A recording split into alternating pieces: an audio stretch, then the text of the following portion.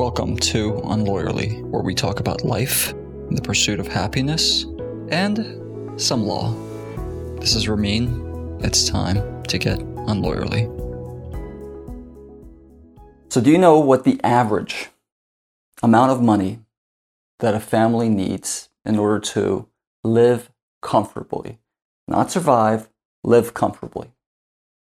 When I found out the amount, I was blown away. The reason being is, in our society, we are often taught that what we have is not enough. You need more of it.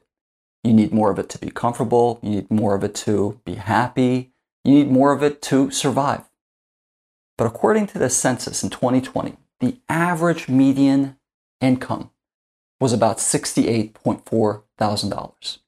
And the amount that a family of four needed to live comfortably, not survive, live comfortably, $80,000. $80,000. Now, yes, I do understand that $80,000 for a lot of people is still a decent amount of money. And I may be coming from or talking from a state of privilege where I say $80,000 seems reasonable.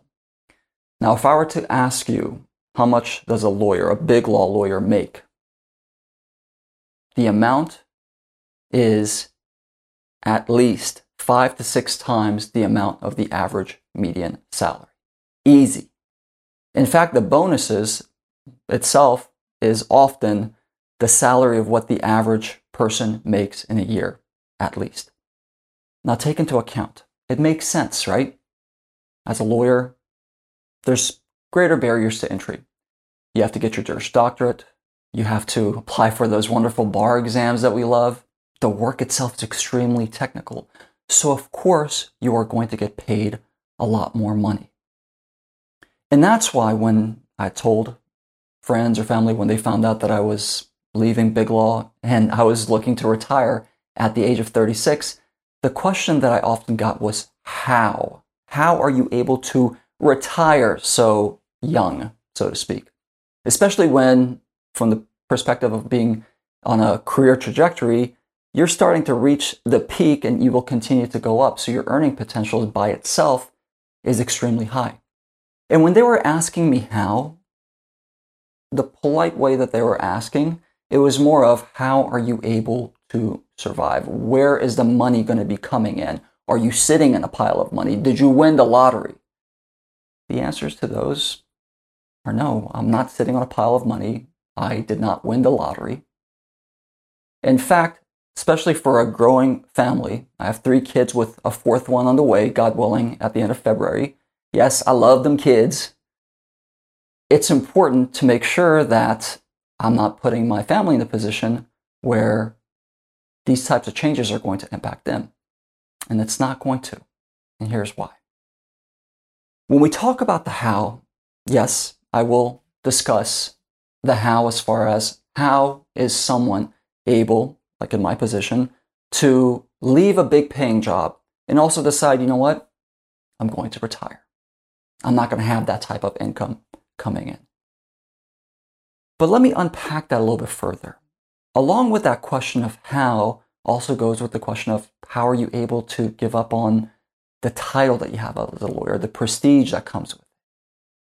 I was speaking with my wife, and when we were talking about the series that I was creating for Unlawyerly, I asked her, I said, Asya, as I'm talking or going into my 4th episode, which is going into the how of things, what are some things that perhaps I have gone through but I'm not thinking about when it came to deciding to leave big law and also deciding to retire young? 2 of the things that she brought up was, well, how is your community going to take it? How are they going to react to it? And by that, it meant more of the community of other lawyers that I was a part of. And also, how is your family going to take it? Because that is a very important part. If you look at it from our first episode where we talk about success and the definition of it, for someone like me who came from a family of first-generation immigrants or refugees, stability is extremely important. Let's do a recap real quick to just bring everything full circle as we dive into the how. First episode, we did talk about definition of success. Success for me especially was tied to prestige, status. How much more can I do than the average person? How I could show that I was capable of being able to reach my potential, to succeed. That was going to bring money, but money for me was not a big part of my definition of success. It came along with it.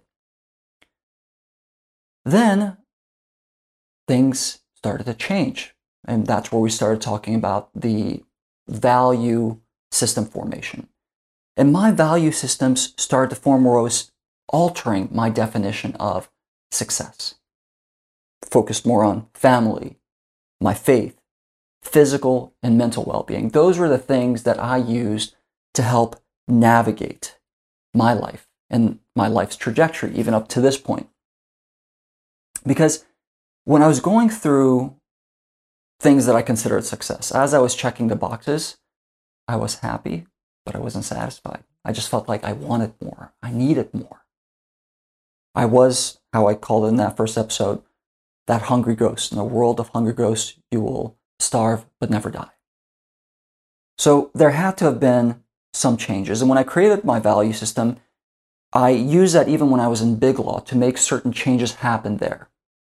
And I reassessed life as my value system was starting to be in a state of flux. What are the types of changes that I could make?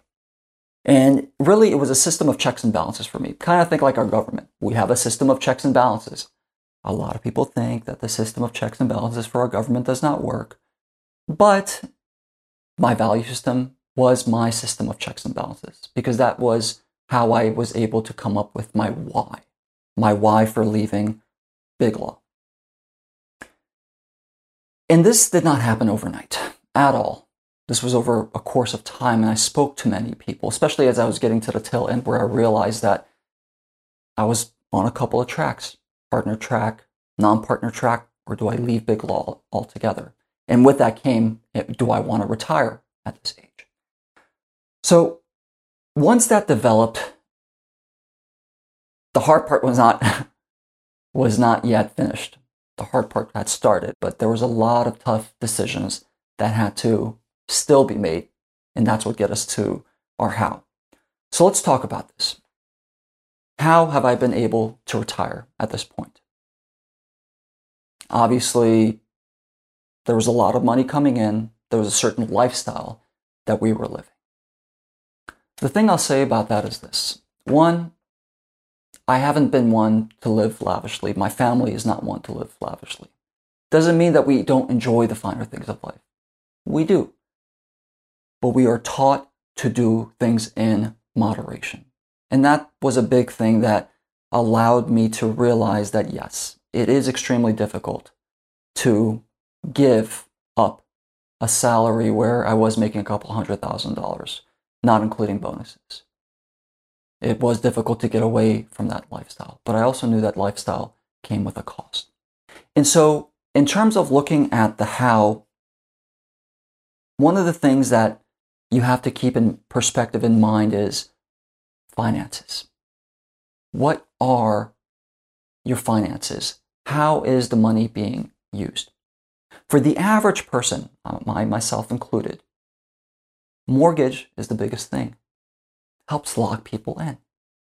Not only that, but we have other debt. For a lot of us who went to law school, it was the law school debt. So one of the first things that I had to think about when I was deciding, well, can I retire at that age, is what am I willing to, if you want to call it, some people call it giving up, some people call it sacrificing. I looked at it as, how am I going to reallocate what I'm investing in? Where am I going to pull things from and allocate something else? For me, when I gave up that salary, what was I getting in return? I was getting in return time. Time for the other things that I felt like I was not able to at that particular point in time in my life. The other aspect of it was related to, I gave up on the $1 million house that I had.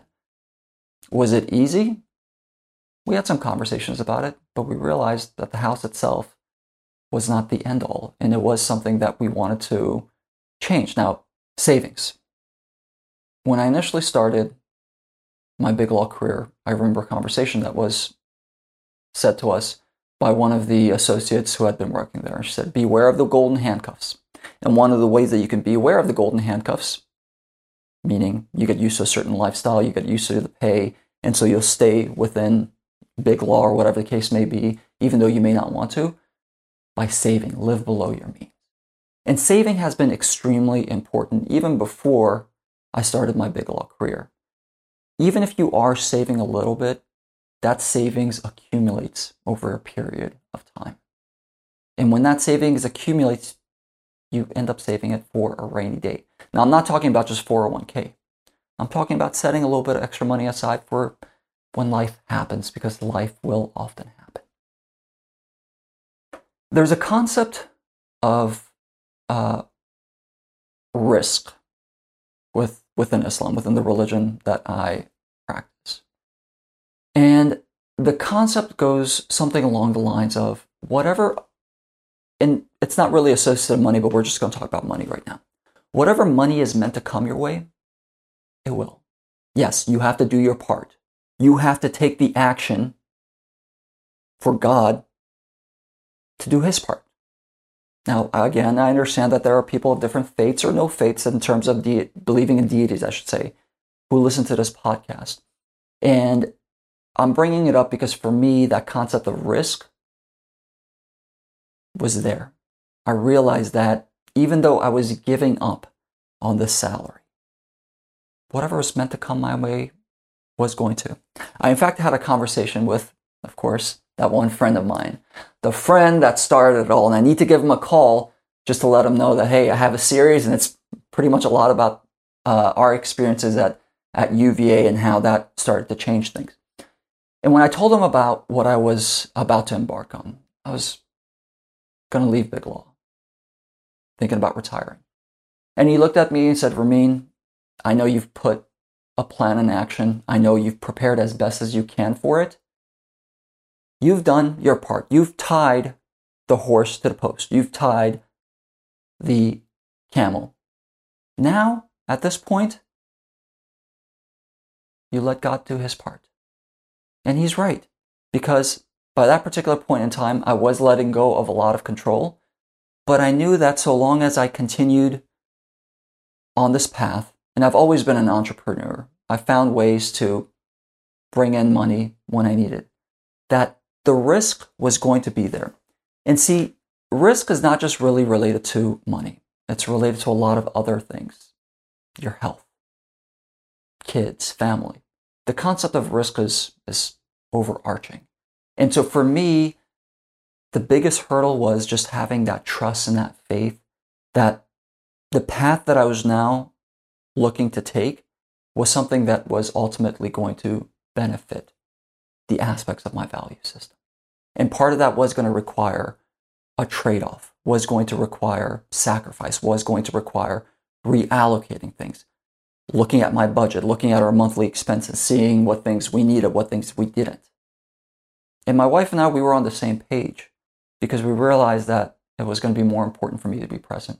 It was going to be more important for me to focus on my well-being. And spiritually, it was also going to be important to allocate more time for that.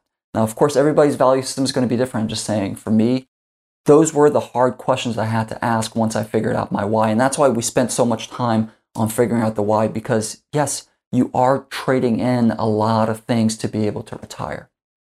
So now I don't have that salary coming in. I don't have that particular lifestyle, but am I okay with it?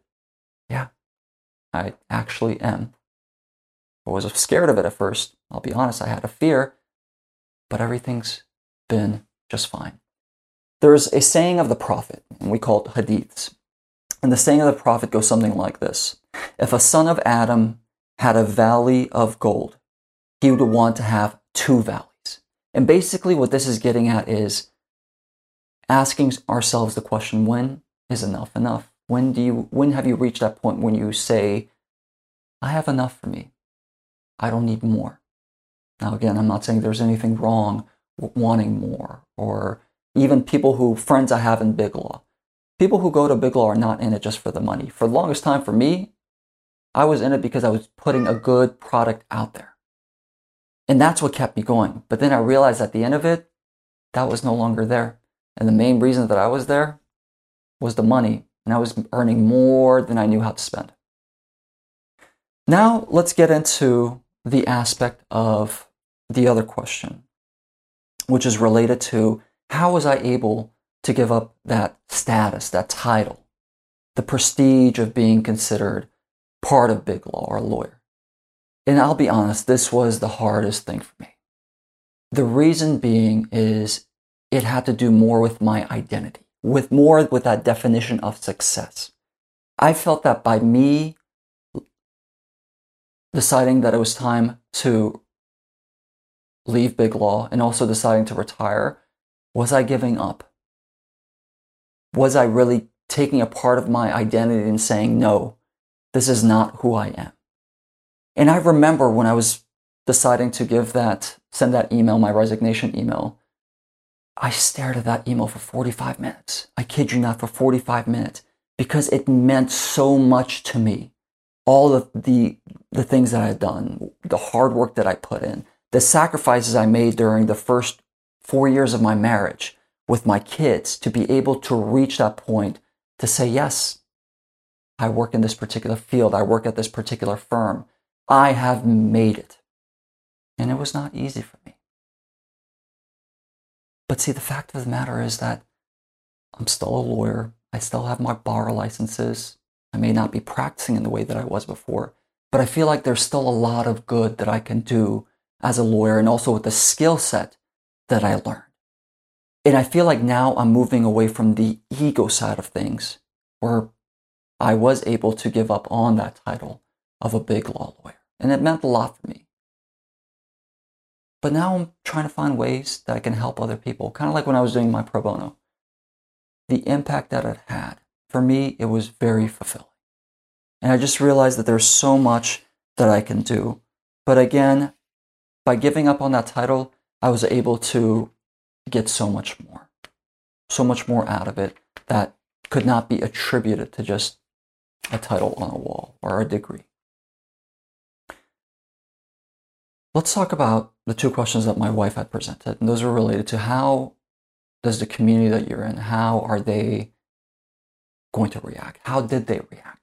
Often there is a sense of curiosity when someone says, hey, I'm leaving big law. There's a much greater sense of curiosity, at least there was, when I said, I'm also retiring. And this is my community of lawyers, the community of big law lawyers that I work with. And the thing is, when you work as much as you do within big law, and of course, in the other fields, it may be very much the same, your friends are people that you work with, they're your colleagues. And a part of it is you feel like you are isolating yourself by saying that I am leaving big law or I am going to retire. And I felt that. And of course, I got the questions of, how are you doing it? Why are you doing it? There were people who I had conversations with in which they knew, kind of surprised them when I said that I'm also deciding to retire. But you also feel as though you're isolating yourself. Does this person think that he's better than us? Does this person think that, well, we're not in it for the right reasons? We have kids too. We're trying our best to be there for them. We feel like we are for them. And I've never said that any one of my colleagues, any of the people that I worked with, there were plenty of working parents. And there were a lot of programs at the firms that I had for working parents, for work-life balance. And maybe they figured it out. For me, I just realized that it continued to feel like an uphill battle. And so, of course, when I decided that I was leaving, and these were the reasons why I was leaving, there is that sense of you're isolating yourself. You're putting yourself in a different category. The fact of the matter is, to this day, I've had a lot of positive responses from people that I've worked with. People who have reached out, checked in to see how I was doing. Some people who maybe perhaps didn't fully grasp the reason why I was leaving, they're so supportive of it. And the thing is, with a lot of my lawyer colleagues, there would be times where we just sit around and talk about, hey, how life would be if we weren't in big law? How would it be if we retired? With one of my friends, I was even talking about the idea of starting a coffee shop. Just a slow-paced life, serving coffee, and not having any of the worries that we did. So we had these types of dreams, these types of conversations. But I just realized that I got a point in time for me that if I was leaving Big Law, I was not going to go to another firm. I was not going to go to in-house. Why not decide to retire at this age and just fully enjoy the other things of my life that I felt like for the longest time I wasn't able to because I wasn't fully present? And then finally, how is your family going to react to it? Because it is a big move. Take my parents, for example. These are people who, for me, firsthand, they've sacrificed a lot. You know, my father had a very prosperous business, had a good life in Afghanistan, and he provided a lot for us. But he had to give all that up. And he gave all of that up to, of course, allow us the opportunity to have stability, to have a good life. Sacrificed both of my parents to be able to, allow us to reach a point in time in our lives where we could tell our kid, look, you can do and be whatever you want to be. And I have those conversations with my kids. I tell them, look, I want you to do something that's going to make you happy, whatever the case is. My son wants to be a storm chaser. I have no idea what a storm chaser was, but he's passionate about the weather. And I say, hey, you can be a meteorologist. You can be a storm chaser. Do whatever you want that allows you to be happy. Conversations with my parents were different. So how were they going to react when I told them that I was no longer going to be in Big Law? And on top of that, I'm deciding to retire. And I was expecting that my parents were going to be upset, that they were not going to fully understand. And this is how the conversation went with my dad. He knew for the longest time I was having some type of struggle within me as far as what do I want to do? How am I trying to balance everything? To be there for my family, my kids, to be there for my work, my career. And he knew I was very ambitious. If I put my mind to something, he knew I was going to get to it. And I was talking to him, look, I'm thinking about being on the partner track. I'm thinking about, doing X, Y, and Z. But then the conversation changed where I said, thinking about leaving Big Law. I'm thinking about retiring. And this is a guy who has seen and done it all. And he's older now. And it's very interesting the perspective that he has now versus what he had 10, 15 years ago. And he told me, he's like, Ramin, you know how I feel about this particular topic. Be there for your children first and foremost. They're an investment that later on in life you're going to look back at and you're going to realize that when you had the opportunity to be there for them and you didn't take that, you're going to regret it. Of course, provide for your family. Do the things that you need to do, which I know you will do, to make sure that for your growing family, they're going to have a way to be okay. And me and my wife, we're partners. We're partners in every aspect. Praise be to God for that. So he knew that if I was going to embark on this decision, I was doing it for certain reasons. He said, I support you 100%. And the other thing both my mom and my dad emphasized, they said, your well-being. Protect your well-being, whether it's your physical or mental. And if you're in a position right now where you just feel like you're not where you need to be, make those changes. Make it happen. So while I, as a child, I was thinking, oh, what are my parents going to say? What are they going to think? Are they going to be disappointed in me? The same things as a lot of children, no matter what age you're in, when you think of your parents. They weren't. They taught me a valuable lesson, which is support your kids, support your children. Even if it's doing something different than what you would have done, support them. And they have shown me that support. So really, in terms of answering the how, you have to really know your why. Because yes, you are giving in a lot of things. For me, it was the title, the salary, making changes, for example, to where we were living, what we were doing in terms of budgeting. All those things are going to come into play. So you have to really ask yourself and still make tough decisions once you have figured out your why. Then you go into your how. One thing that I've realized about myself is this. I am starting to live outside of a world of formal titles, formal boundaries. I'm really entering what I consider an unknown, a true unknown. But I've realized at the end of the day, I'm not a CPA. I'm not a lawyer. I'm not a professor. I'm not an entrepreneur. I'm none of those things. What I am at the end of the day is I'm a creator. I create. I think of an idea and I create a life out of it.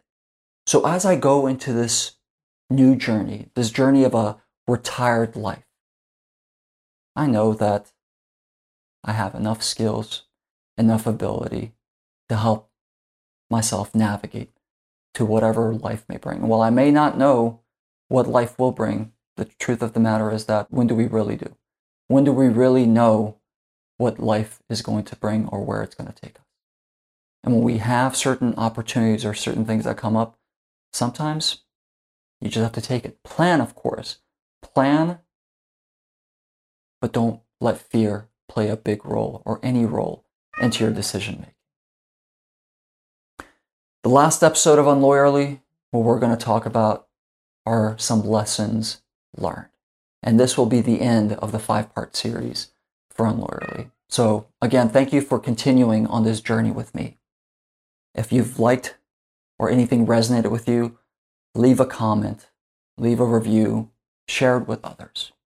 You can catch me on Instagram at unlawyerly with Ramin. You can check us on our website, unlawyerly.com. And please subscribe to our YouTube channel. For now, my name is Ramin, and it has been Unlawyerly.